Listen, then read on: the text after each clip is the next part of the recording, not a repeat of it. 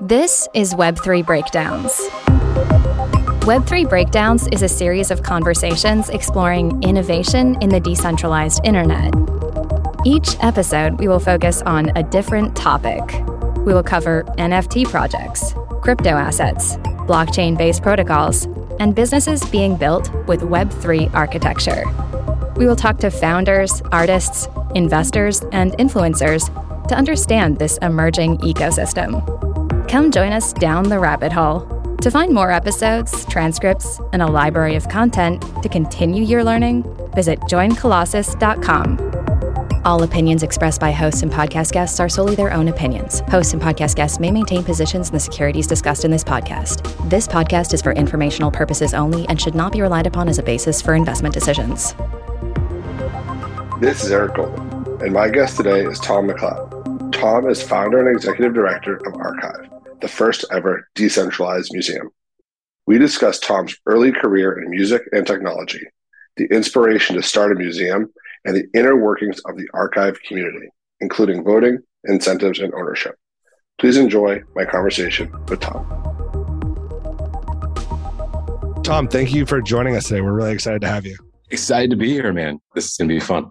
I think this Instagram post is probably like 5 years old now, but when you were in second grade, you wrote an essay, and like a lot of second graders, you wanted to grow up and be rich, but you said you wanted to earn money by working at a computer company. The reason why I want to do this is that I like computers since they are fun to use and a lot of kids like them. I just love this place to start, second grade, and your vision for where you'd go working in technology. So what was that like? Where did that come from? Do you remember? Wow. Yeah, I definitely did post that and I definitely did write it. So context, in second grade, I had left a bougie private school that my parents had saved. They were working multiple jobs to take me. It's called Wardlaw Hartridge in New Jersey, one of the top 3 or 4 private schools there. And my mom was a public school teacher. So was my father. And they were like, we're going to give him a great education. He's going to go to this amazing school. And in the middle of first grade, they decided that I wasn't getting a significantly better education than I was in the public school systems that they had seen. Yet they were paying crazy amounts to try to do it, really sacrificing for the family there. So they pulled me out and I ended up going to a special school, like a weird 80s, early 90s hippie special school. And it was called Lynn Hill for the Gifted and Talented. So you had to take an IQ test to get in, all this stuff. Creative thinking was a class. Every day we had creative thinking. When it was raining out for gym, we took French. We had chess in third grade, all these different things. And what happened is in second grade, my dad actually had computers when I was younger. We always had computers. And he knew a little bit of programming. And he ended up to help pay for the tuition to the school. He was the gym teacher, or on a rainy day that year, he was the computer teacher. They had 13 Commodore 64 computers. We were learning a logo, which had this little turtle. Oh, yeah, the turtle. You could draw like the hexagon. Yes. I remember that. Yeah. RT 90, then LT 30. And you would make little drawings with the program. And we would learn basic. Go sub 10 print. My name is Tom. And go sub line 30. And you had to name all the lines. And I loved it, man. I loved this little thing where I could type stuff in. And it also didn't hurt that my father was teaching it. So it was like, I got to hang out with my dad at school and we got to do these things. And I understood at that point, because it was being drilled into me, that computers could be the thing. That could be the way up and out. The reason we're teaching you this is not just because it's math or something. This could be a catalyst for you getting out. And the fact that I enjoyed it, they kept doubling down. Yeah, you could do this. As I continued to grow up, my parents got me a cable modem for Christmas one year. I was one of the first kids I knew that had a 1 megabit cable modem put in our house because I convinced them that faster internet, I was going to learn more in computing then. It's always been a part of it. And even back then, I looked at computers as this mega opportunity to do more. And rich is probably the oversimplification of like a second grader's mind, but I meant that like living richly broadly, like this could be more than where I'm at. So as I went through your career, and I think it's worth going through it a little bit in chronological order because it leads to Archive today. So how did this computer coder kid learning French end up in indie music? Another weird set of interesting circumstances. I went to American University in DC. I went to school thinking I wanted to do recording. I was going to record things. I ended up going into broadcast communications because I thought I would learn how to use a mixing board from learning how to record newscasters and things in a mixing room at a broadcast center. I used to play, I still do, played a ton of basketball. And there was this guy, every day he would bring a big external hard drive to the basketball court. 3 months in, I'm like, dude, what is this? Why are you lugging around a hard drive to the basketball court? And he goes, because I'm in the audio engineering major. I bring this to the studio. This is how we save all of our stuff. And I go, wait, we have an audio engineering major? And he's like, yeah, there's 17 of us, College of Arts and Sciences. We have a whole music studio on campus. So I completely missed the exact major I wanted existed there.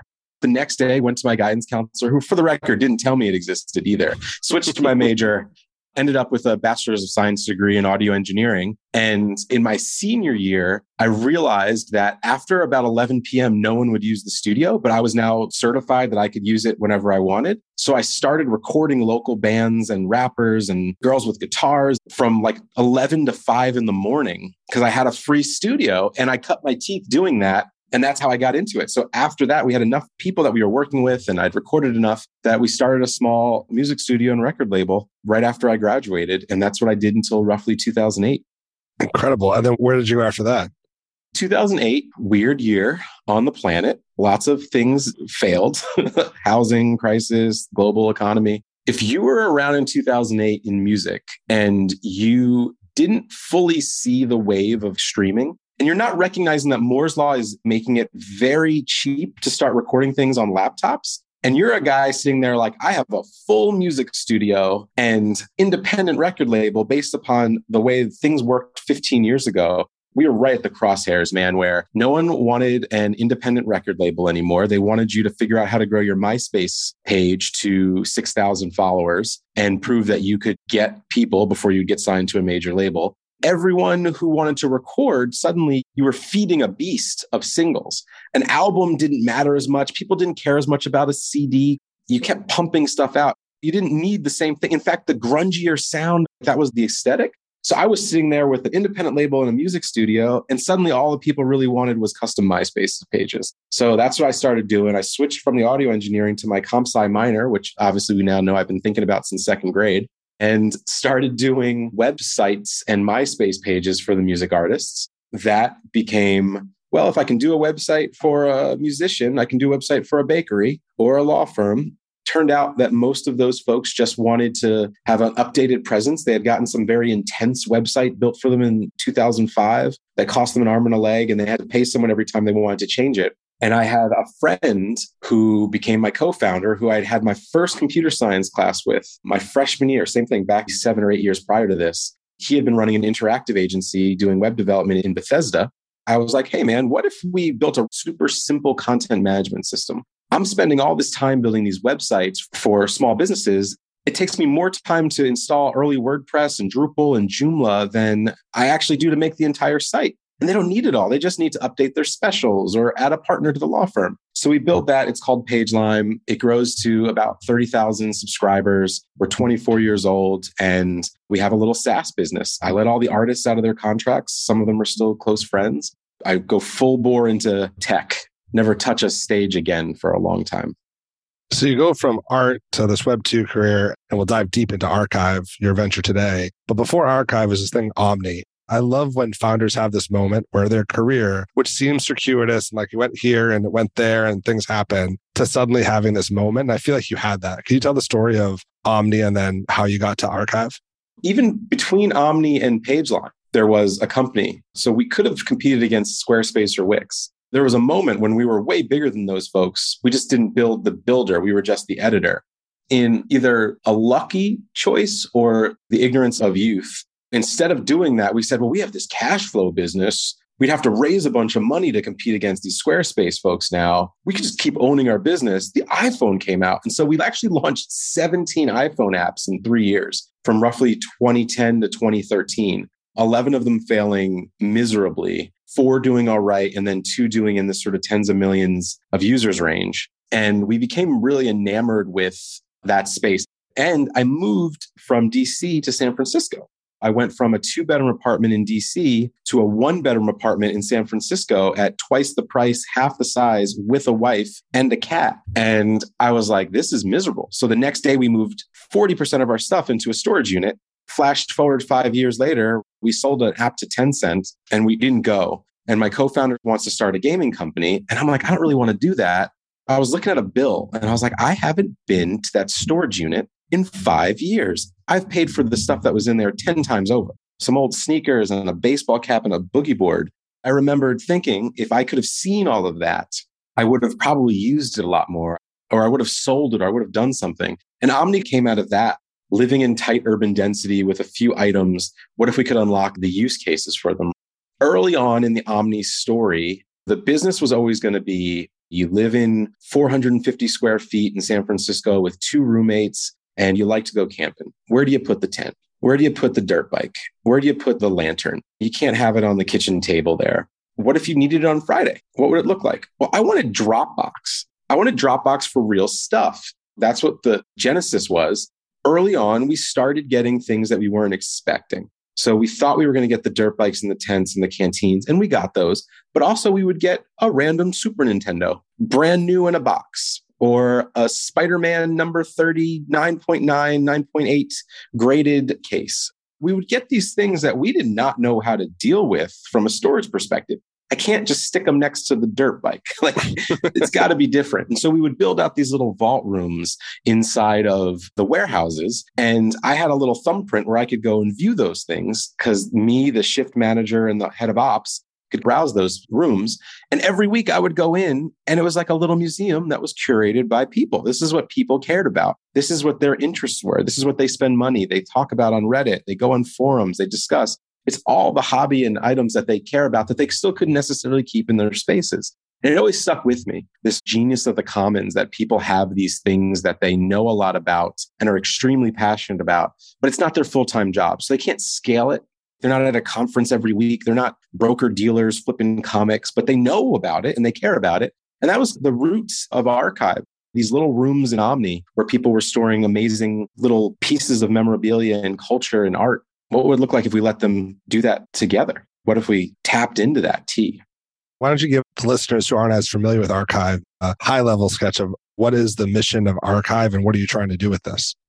The mission is functionally, what would it look like to build a museum today if you were starting from scratch? With the community first. So the community is the curatorial team. The way you experience things now is maybe you buy a membership or a ticket, and that item allows you to go view things that were presented to you. In our world, your membership allows your capital that's been purchased through that membership to enter into a treasury that you can then subsequently vote on the allocation of it. So you're now curating and participating and can then view those items. And where a lot of the membership fees in a traditional museum are going to the upkeep of the space because they have walls and property and security 24/7 and air conditioning, we remove that OpEx and we let those items go out to places that we think maximize their impact. So we put them out on a grid of the whole world. We're not bounded by that space. So you can go view it and other people can view it. And in the opposite of a traditional museum, where because of their space requirements, they usually have to keep some large percentage of it off the floor, we can keep 100% of our stuff, or at least attempt to, out in the world where people can experience it at all times. The exploded view of a museum is how I think about it. Let's break it down into different pieces of what Archive is. The first thing, we talked about this in the past, when you say museum and curator, I naively or uncultured think of really rich old people donating stuff. There's a wing named after them in a museum, and they've been able to collect these very expensive things. So when you think about curation, I think what you're doing is completely different to that. How do you think about finding the pieces in this new form of a museum? The way we've approached it is you have to maintain some of the core tenets of the museum. There's a part of it that you don't want to evolve. That is the research, that is the impact, that is the education, the editorial. Putting things in perspective is important. Museums are incredibly valuable soft power instruments of showing what the world is and what it was. With that, we've brought on a curatorial team that out of the gate, we think of it as pipe one. So the way items enter into the archive from pipe one is we have a team that we pay, a curatorial team that suggests items for the community. And then everyone in the community gets to vote. Simple consensus, usually between 2 or 3 items max. And right now we're on a cadence of roughly one item every month that's presented and the community then votes on it. But part of that vote is they get informed. So we actually are putting out why this matters, interviews with the artists or the creators or the people behind it or the owners, how they've had it, what's the story behind it. So everyone gets to understand why this is relevant. And then all of that gets put together out into the world. So all the research, all the conversations, all the things that happen get put out just like a museum's curatorial committee would in a traditional museum sense. So we're mimicking a lot of that, but we're flipping it. Instead of it being 5 people in a room over 6 months picking things out, it's hundreds of people, over time, thousands of people making this decision and discussing it without necessarily the constraints of the specific location or the place that they have it under, or the outside influence of dollars that are being placed into the museum beyond themselves. So you mentioned the membership is deciding that. And I believe right now this is an invite-only type of process. How do you apply to be a member in Archive? How do you then decide who gets to be in those early 100 people to decide which items Archive is going to purchase?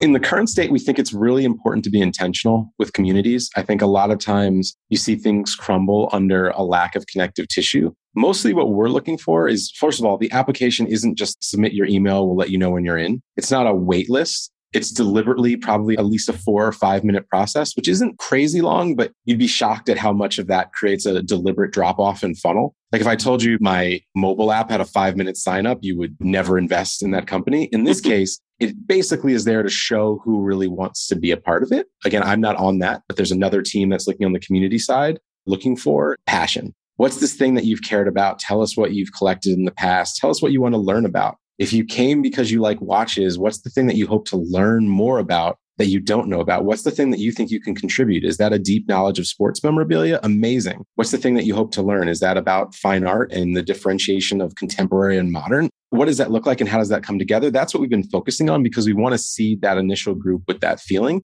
When you get in right now, what it's basically pushing towards is this idea that this is going to be the group of people who can become members when an initial mint starts. The mint will be opened up significantly wider. There'll be other opportunities for people to participate outside of the folks in there. But it is trying to lock in that there's a group of people in the beginning that have already done it at least once. They've been through it. They've worked on the process to acquire. We've iterated through. And we iterated through before financialization. We've raised venture capital in this case. Some of that is very expensive money. That is being allocated to acquisitions just so we don't have to talk about other people's capital at the moment. We can functionally say, think about items in the impact only sense and how do we evolve the system for that? And then as money comes into play, we can add that as a new variable, but we have a pretty good understanding of how to do it in absence of it. And that's been the focus thus far in the creation of everything. This is definitely something that helps understanding in phases, like where you are today, where you're going, and what it could be. The venture capital money you raise, that's your bank account to acquire assets. It's operations. It's paying for curators. It's paying for logistics. It's paying for everything out of the gate. We think of the archive exploration company like the Smithsonian Institute. Something is overseeing the ops. Something is reporting the accounting. Something is handling that. It's the infrastructure of the system. The DAO then has governance control over a lot of other parts, but that's what it exists for. Someone has to move the art from Delaware to Detroit. So the DAO today doesn't own the assets? The company currently owns the assets because the company has put forward all the capital. When it switches to community-owned capital, the community will then own the assets. Let's talk about that when you move to community-owned capital, because you've been very thoughtful, phase one, over who's coming in, applications, why do you want to be here, which is really interesting to me. When you think about a club or joint interest, it makes sense that there should be some sort of how do you get in. But once you turn that into a marketplace, how does it not become just pay to play, where if these memberships go for sale, it makes sense that you were a really great artist, you had an awesome view, but if some wealthy person wants to buy your membership off you, why can't they just buy their way into this special group? We've basically built out a non-tokenized internal point system we call archive points. Archive points functionally exist to create this balance between pure capital and engagement. Engagement, I think of as its own value and its own currency. So people that are working, that are doing things, that are participating in the community, even if at some point it becomes overly financially incentivized for you to exit maybe your direct membership NFT because it's become significantly valuable, that doesn't mean that you shouldn't still be rewarded for the time and energy you put in. Archive points are a way to allow you to maintain some degree of voting weight, to still have access to participation. You'll probably lose things like tickets and perks and a lot of these external pieces of the community, but you'll still be able to function in the core part. It also gives us a way for people that don't necessarily have capital to earn their way in. So one of the core things that we're thinking about with Archive is how do you do things on behalf of the collection, verify that it still exists, to go see items, to do things out in the world that work with it, that help verify, improve, and interact with the items. Every time you do that, you can earn Archive points whether you're in the community or not. So over time, there's a way that you can simply participate in the system by doing good works, almost like the way a mining fee might work on Ethereum. Like you can do that from acts of visiting and participating. So that's how we think about the democratic side of it, that over time, there can be millions of people that potentially have Archive points that have some value. The NFT just sets a floor. You'll never have less than the vote of your NFT. That'll always be there for you. You can always participate in everything. You can still expand beyond it. Interesting, because I think a lot of people have one membership, one vote, or maybe they have shares you can buy. It's a lot more like a investment group. In this case, are all the ways you earn Archive points objective? Like if you do this, you get this many points, or is there a subjective, like this person has just been unbelievably helpful. Every time we ask a question, they deserve a bonus round. So is it subjective or objective points? They are objective, but the creation of the reasons could be subjective. Let me back that out. We have a Welcome Wednesday call. On Welcome Wednesdays, when new community members come together, a bunch of folks jump on the call. They all tell everyone things. In the last few weeks, we've started letting members showcase their interesting collections on those as a way to show people. We had a person show their watches last week. This week, we had someone show they had just sets of classic magazine covers, hundreds of them. And she showed them and had them all on display. And we voted that if you participate in the showing of your collection on a Welcome Wednesday, that should get you 25 Archive points. It was a subjective choice that should be nominated as a thing. But now going forward, the act of doing that guarantees you a certain threshold of points for participating. So that's how we look at it, because you've done something that's made the community stronger and benefit, and you're taking time and energy out to do it. You should also be rewarded with more vote in that case. But these votes are non-financial. They're not a token. They're non-tradable. These are purely tied to you and your wallet as a person. It's a very interesting way to try to handle this problem of I paid a bunch of money. I'm not going to be active at all or participate and just go along versus I'm really being active. I don't have the money, but having a lot more clout in the group or ability to vote. So let's walk through the mechanics of a vote. I thought the first thing you guys got was really cool, the ENIAC patent, which I want to go into. But take us back before you decided to buy the ENIAC patent, the first computer. The curation committee, I guess, set up 2 items that people could vote for. Is that how it worked? Yeah. How did the group decide that? The actual first thing is we set a curatorial theme for the year. I'll tell you what my number one fear is in life. I call it the Bodie McBoatface problem. Bodie McBoatface was this experiment to name a boat. I think it was in the UK about 6 years ago. Everyone could vote to name a vessel. As long as it didn't offend a specific group of people or have foul language, they would name the boat whatever. And the internet, doing what the internet does, named the boat Bodie McBoatface. So there's a naval seaworthy British vessel that is just a giant boat called Bodie McBoatface. I live in fear of Bodie McBoatface. Even with 15 people early on, folks hanging out, thinking about what could we do, it's too big. You can't give everyone infinite possibilities. You have to start to create refinement, levels of abstraction down, and then some kind of a guide rail. And people want that at some level. It's actually not that fun to just throw things out and never have any opportunity for them to happen. You want to be able to put things in that you can actually see something happen. So we realized we needed to come up with a theme for the year. That theme was the first thing we came up with. And that for 2022 is when technology was a game changer. So it's this idea tying it to Web3 and this moment in time. And there's a lot of different places and items and things across almost every strata that you can think of that involve technology as a key turning point in what happened there. When we looked at that, we then said, cool, what are the genesis items for this collection? And we started thinking about things like patents and prototypes and things that changed the whole thing. And so in that first one, the items that were presented were the ENIAC patent and actually the prototype for the first Burton snowboard that Burton himself actually used to ride. Crazy, like handmade in wood, awesome item.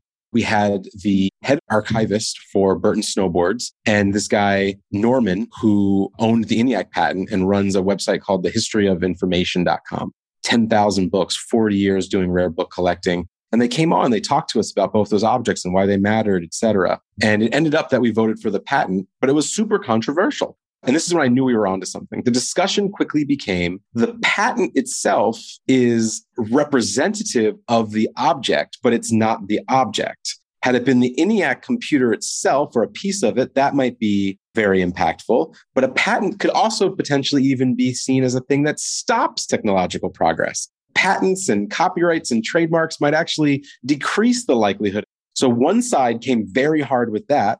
And the idea that the snowboard was very niche, that while this is clearly the object that changed an industry and things were never the same after this happened, the amount of people who might actually find this relevant is very small. And over time, the relevancy thing won. But when you look back on it, I was like, that's a great debate. Everyone came up with this narrow band set of reasonings. And we got there and we ended up getting the patent. And I think it was long tail the right call. And it's an amazing piece to see. And it really ties the whole thing together when you think about a global supercomputer. And this is the first thing that represents that and all these different pieces. But even that, there's been controversy since day one. Everyone gets into heated debates.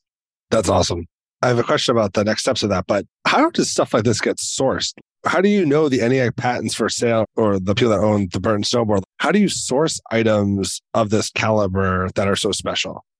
At scale, this is the sauce. The sauce is that you have this community of people and you now have access to everyone's community themselves. So if you had 1,000 people or 10,000 people, you look around them and you're like, how many people do they all know? And if they're somewhat aligned with the things that they care about. So if you have one tier one comic book collector, he knows 50 other tier one comic book collectors. Even if they're not in the space, he knows where they are. He's like, oh yeah, Jerry has that Spider-Man. I can call Jerry. In this exact case, we had two people. We had Nate Bosshard, who also ended up being an investor in Archive, who knew the team at Burton and knew about this object and was able to connect us there. And he was already in the community. This was pre-investment. And we had a guy, Kevin. Kevin is a rare book collector. He actually runs the rarebookssleuth.com and had joined the community. He knew Norman and knew Norman had this patent. And they both reached out to their networks to see if there were viable options, secured that we could get them. So we actually got them from the community. The community knew how to get to it. And I look at that as at scale, we can get to anything. Who won't we be able to find? What objects won't we be able to get to? That becomes pretty powerful. And that's what's happened, for the record, on every single object. Every object now has been through a relationship of someone in the community once proposing those things against the theme. Even when the curatorial committee puts it together, we still find the items through their relationships.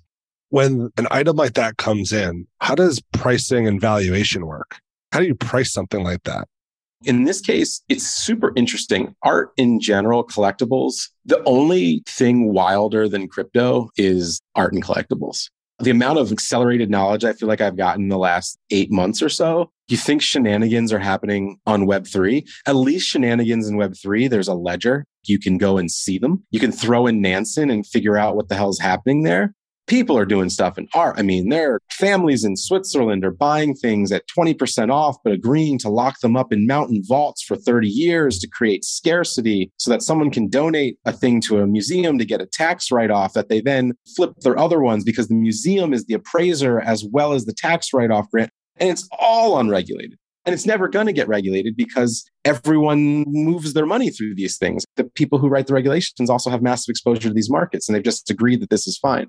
In this case, it's interesting. The person who owned that patent, Jeremy Norman, is basically one of the foremost appraisers of rare books in the world. Google has an entire collection of books. He goes up to Mountain View and literally appraises their collection. So he basically created a certified document, signed it, squeezed his symbol on it and said, this is what I appraised this item for. And also sold it to us below that price, which was nice as a discount because he loved what we were doing. But he's like, I feel like any day at auction, at the right moment, this is what this would fetch with a decent amount of marketing and the right people in the room.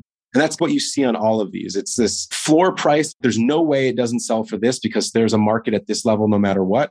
Here's your top. Your top is what you'd probably insure something for. And this is what we think the fair price is at market at any given day. So all of that aligns with your speed to exit and liquidity needs. But that's what we do. We're working with people across all those different markets. And in some cases, we're now trying to figure out how to programatize that. People should definitely go to the Archive website because when you guys bought ENIAC, and I think about this time back to our first question, the second grader who wanted to work for a computer company, buying the ENIAC patent, just being so powerful. And the video you did, I absolutely love for a couple of reasons. It's a short video and it's you going to Norman's house or Batcave, whatever it is. The first thing that struck me is you open up these vaults. Norman's twisting these vaults and these books are becoming available. And the first thing I thought was, wow, these are a bunch of cool things nobody's ever going to see. And then he puts it in your hand. And I saw the second grader holding the patent. I just thought it was such a powerful moment. What was that like to hold that? First of all, he's just such an interesting guy. I've been calling him Norman because I go by his last name, but it's Jeremy Norman. I was like, should I touch this? That's what I thought. And he looked at me, he goes, it's a book. And I was like, yeah, but I mean, this is worth a lot of money. It's a rare piece of history. It's the only one. Should I put gloves on? He was like, I'll tell you something about books. They stick around. He's like, I got 10,000 of them. I've dropped them. The books are fine. The books aren't going anywhere. They keep them away from fire. I held it. I opened it up. The first thing that struck me was how big it was. So I don't know what I thought a patent looked like. I kind of thought a patent is like a certificate. In my head, a patent is a couple pages. You flip through it, maybe. It's a folded certificate. It says this is what it does. This patent is hundreds of pages long. It's thick.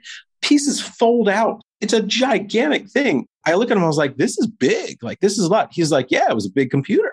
I was like, I guess so. He's like, a lot of the stuff in here, you got to document it. You have to document every single vacuum tube.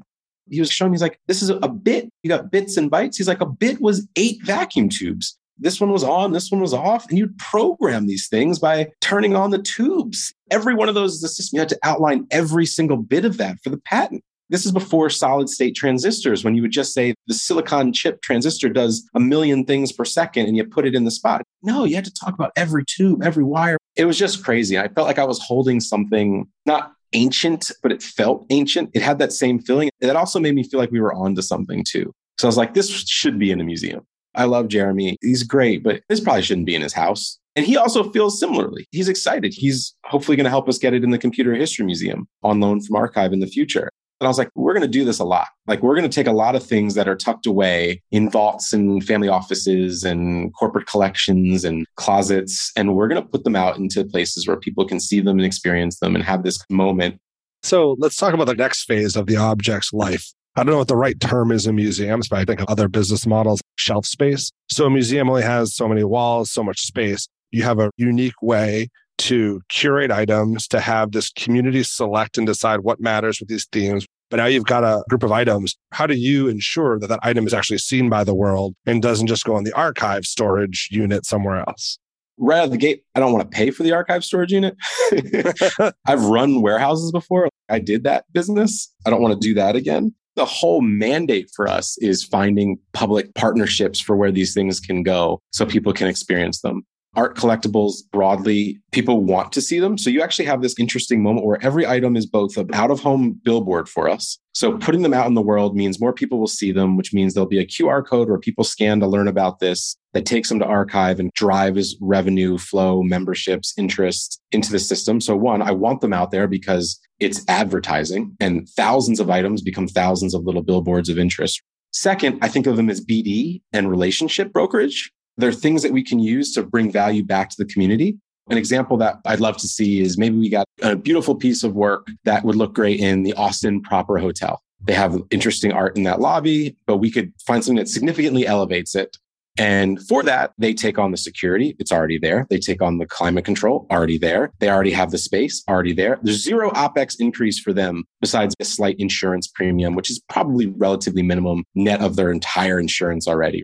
So pretty great thing for them. They create an amazing Instagram moment in their lobby that gets tagged thousands of times with people showing this new object, these things. And with that, we could probably broker a free room upgrade for any archive member with an active NFT because you've agreed to place this object there. I think we can do that playbook thousands of times. So you start to turn your archive membership into not just this curating community piece around culture, but an actual cultural perks card where because of our placement in all these different institutions globally, we can drive value back in as well, which also increases the value of the membership beyond just we get to come together and vote. Now being a member means you get to do all other kinds of things through it.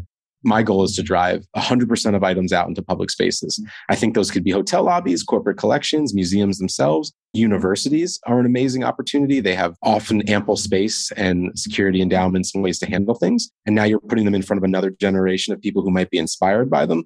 That was my next question was like, do you see yourself, instead of just going to museums and being a new cog in the same old wheel, you have this vision of other places where these special things can be seen, but still balances the safety, security of them not being destroyed. First of all, there's a lot of discussions generally about the experience of things and how do you maximize that vis-a-vis impact. I can give you a perfect running discussion right now.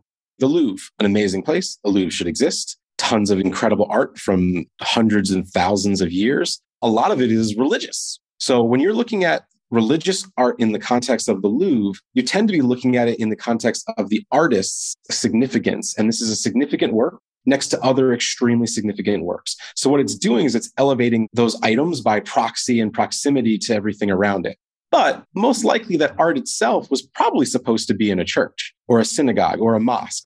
It was actually created to be experienced very differently than 1,000 people cramming into a hallway taking photos of it.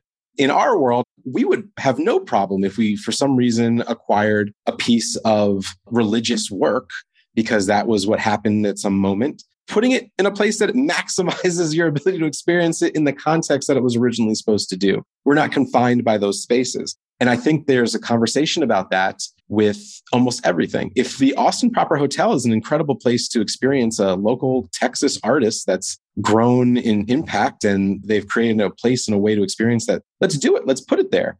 If the Computer History Museum puts the ENIAC patent in the best possible way to experience it, let's put it there. If the fans that Madonna had in the Vogue performance, which we just acquired from the VMAs in 1992, are best shown in the hallway of Juilliard, where people have vogued for years and things like that, let's put them there. Or they could be in the Grammy Museum, or they could be at the Grand Ole Opry. There's lots of places that we could put these things. Where does it matter the most to the objects themselves? And that's our mandate, which is very freeing. It actually is restraining to have to always think in the context of the square footage that you control. Did you participate in the Constitution DAO when that happened? Yeah, I did. Yeah. I did as well. And it was extremely powerful. And I love the idea of it. So it moves me to my next phase of this. I don't know where this exists. Do you envision this where Archive starts to collect this beautiful collection of all these significant assets? Is there going to be a point where I can own a fraction of that as an investment opportunity? I don't think I might be the right person to decide this is great, but I know your team and the people you let into that room are great at it. And if somebody wanted to, could they participate that as a small investor? Our plan is to bifurcate out governance, access, community, all those pieces from value. I largely think that governance 1.0 is the failed state. Everyone tried to maximize everything into one token. And that's created this weird, no one votes, everyone's speculating, half of your token is owned by 15 people. I think that was a great idea. It kind of doesn't work in the way you'd expect. What you want is very clear access gateways, which is the NFT membership side, and then very clear ownership pathways, which we think can be a token side. Over time, I believe we will move into that space. This isn't on the record saying it's done or happening yet, but over time, we think that's there. We also think the uniqueness of fractionalization of individual pieces means you can do things like an overarching archive collection where 10% of every object's value is in one thing. And then you could say, well, what if I just wanted fine art or just sports and collectibles? You could take pieces of the value of just that and move some of that ownership into just a fund that has those stratifications. So you could invest in specific pieces of this while your investment capital is still being rallied into the treasury and then reallocated by the votes of the community. So now you have 10,000 person curatorial boards out there with their entire networks working on your behalf to get the right items, as opposed to just giving BlackRock some money or just giving Iconic some capital, et cetera. I actually think those people come to us to allocate resources into our community. And our community is now economically incentivized because they're driving more value in objects through their membership. We have a great team that helps us do this podcast, and they were going through some of the job postings. There was a term that we got curious about, on-chain pricing oracles. We started to speculate, are you going to be pricing assets? Do you have to list these? We're super geeked out about what you're doing with on-chain pricing oracles. I think you have two types of people in crypto. Well, you have a lot of different types of people in crypto, but there's a demarcation line right now that we sit right firmly in the discussion of, which is everything in crypto needs to be completely crypto native. We don't care about real estate. I don't care about your physical items. I don't care about your experiences IRL. If it can't be completely 100% vetted, backed, moved on chain, then we don't care. Then you have the other side, which is one of our investors, Jared Dicker, TCG Crypto. They're big on this. You're not going to get the other 7 billion people on the planet just with banks. The rest of the world cares about Spider-Man comics and tickets to shows and going out to dinner, buying homes. You actually are going to have to figure out how to bridge the real world on chain. The toughest part for us is how do you thread that needle? And this is the call for help for anyone that wants to participate, as well as a tough part is Jeremy Norman appraises the ENIAC patent. Cool. We have a certificate. I can take a photo of that. I can mint it. I can have Jeremy sign it with his wallet and say, this is my doxed Jeremy Norman wallet. I verify that this is worth $10,000. Cool. But that is not backing something on chain. That is one single fail point of data that isn't taking into account enough to back something like a stable coin or reserve currency or anything. So one of the things we're thinking about is, can you programmatically look at whole indices, constant transactions, comparable items, trades, every eBay sale, every Christie's, Sotheby's auction, everything at Barnaby's, every private sale, everything that's being listed across everything, and synthesize that into a pricing oracle for individual items in the collection, the same way you would look at the items and assets backing DAI, for instance, in real time to establish a continued stable floor or growing floor or decreasing floor of the underlying value of the whole collection. We've thought of probably 7 distinct ways to do this at varying different levels of believability / technical feasibility. But they all come back to, at some point, you do need a pipe that is pushing data, that is unbiased. That's what we're looking to there. So when you think about that, it's a pretty intense technical role. And a lot of our technical stuff is being obfuscated right now with the consumer side, but we're doing a lot of pretty intense stuff on the background around physical bridging. I love that. We could talk about that problem forever. I just love pricing assets, especially as they become less and less liquid, is one of the coolest problems in the world because it's never perfect, but it has to be done for all these other things to work. What becomes crazy is it's an inverse problem. In theory, super exclusive items actually have more likelihood of liquidity as they get more exclusive because they are simply more valuable now. The scarcity actually demands that someone will acquire it because it's so limited that your pool of humanity just becomes tighter. But it also means there's less data because there's less transactions volume, et cetera. So you have this weird reciprocal dilemma on how you do it, where it's like, well, clearly this is worth more. Clearly a basketball team, clearly they're worth a lot, but it's not like they're selling every week. So if I told you what's a basketball team worth, we can only look at the last few transactions of basketball teams to say what they've gone up and down. It's not like every week someone flips one, but we know that they're worth billions of dollars. So how do you put that on chain? It's a super cool problem. The follow-up question I was going to ask to get both your ethos and what you're doing at Archive is, I noticed it seems that you guys love building your own tools. Some founders, entrepreneurs like, look, I have to because nothing exists. Or do you think that's part of your secret sauce is to build out the best in class to do exactly what Archive needs? This is a multi-part nuanced question. Part one is there's a lot of people investing in people that are building tooling for online communities that aren't running online communities. And most likely the thing that will win will actually come out of someone or some group that has actually built something that they needed. Most successful products come out from that period. Like Uber came because they needed it. It was something they wanted. Airbnb came out of a necessity. Usually you don't build the solution to the problem that you don't actually experience. At least the winner doesn't usually. So we're pretty bullish internally on, we're going to solve our unique set of problems with as much effort as we can on our own. And if that turns out to be a solution to others, we'll probably offer it out to the world in some different way. People have already been paying us about archive points, for instance, like, oh, you built a lot of crazy integrations across Twitter and Discord and Google Sheets. And there's so many different ways that we're tracking metrics that people are thinking about that. They want a non-financialized internal gamification system, basically, that they don't want to build from scratch. So like, oh, we're already onto something with archive points. That's kind of interesting. And that came purely out of us having a problem. I think there will be tooling that does become universal, or at least becomes relatively plug and play, things that are like the Salesforce equivalent of Web3. Geneva is a really cool product for mobile communities. I think is probably going to do a little better of a job than Discord. But besides big, heavy, insane lifts, like recreating Google Sheets or something, which no one's going to do, a lot of the stuff is really distinct. You're going to have problems with your ethos if you suddenly have to move out your users to other people's data centers. It's kind of how I think. And I also think a big mandate of crypto historically has been transparency, but ownership of your own data. And I don't love the idea of every community getting farmed for its data and eventually recreating the same things that we have now. which is what I think happens if you consistently start centralizing all the tools and services under one main product. It'll be great for corporate clients. It'll be great for Adidas DAO or whatever.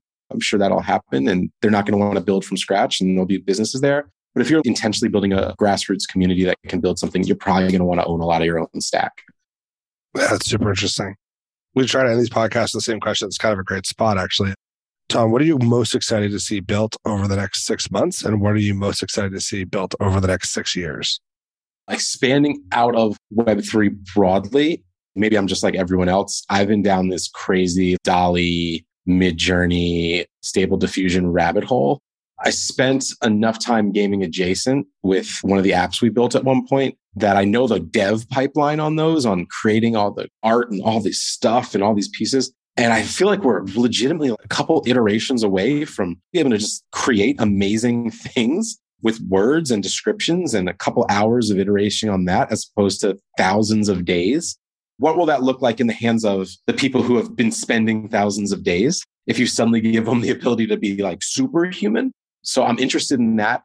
I think it's going to change the way we do stuff. At Archive, for instance, we basically have mandated we never want to violate copyrights and things by using trademark imagery. And we have to deal with this a lot because we're working with artists and things that are owned. So we're using AI graphics for all of our flyers and invites to stuff. All the backgrounds now, we're generating them all because we'd rather create new art than pull from historical stuff that might be not financially incentivizing the people who owned it.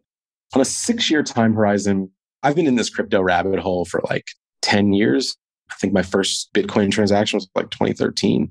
We're going through technological cycles here in roughly 5-year periods that have been 10-year periods for tech broadly, 90s, 20s, aughts, 10s. Seeing that from 2010 to 2015, 2015 to 2020, 2020 to 2025. We're in the middle of another build cycle, and we'll see in 6 years the fruits of that with a lot more regulation, a lot more senior people in it, a lot more dev. And I'm unbelievably bullish on what happens when you have that convergence of things that can tap into the next billion people past the snake oil moment, which I think we just came out of, which is inevitable in every industry, into the real viable build moments. And I think we're going to see a renaissance of art and culture and creatives tied to finally getting paid what they deserve in an ecosystem that is significantly more meritocratic around what is important and what isn't, versus being force-fed things of importance based upon algorithms tied to advertisements. And that seems transformative for what happens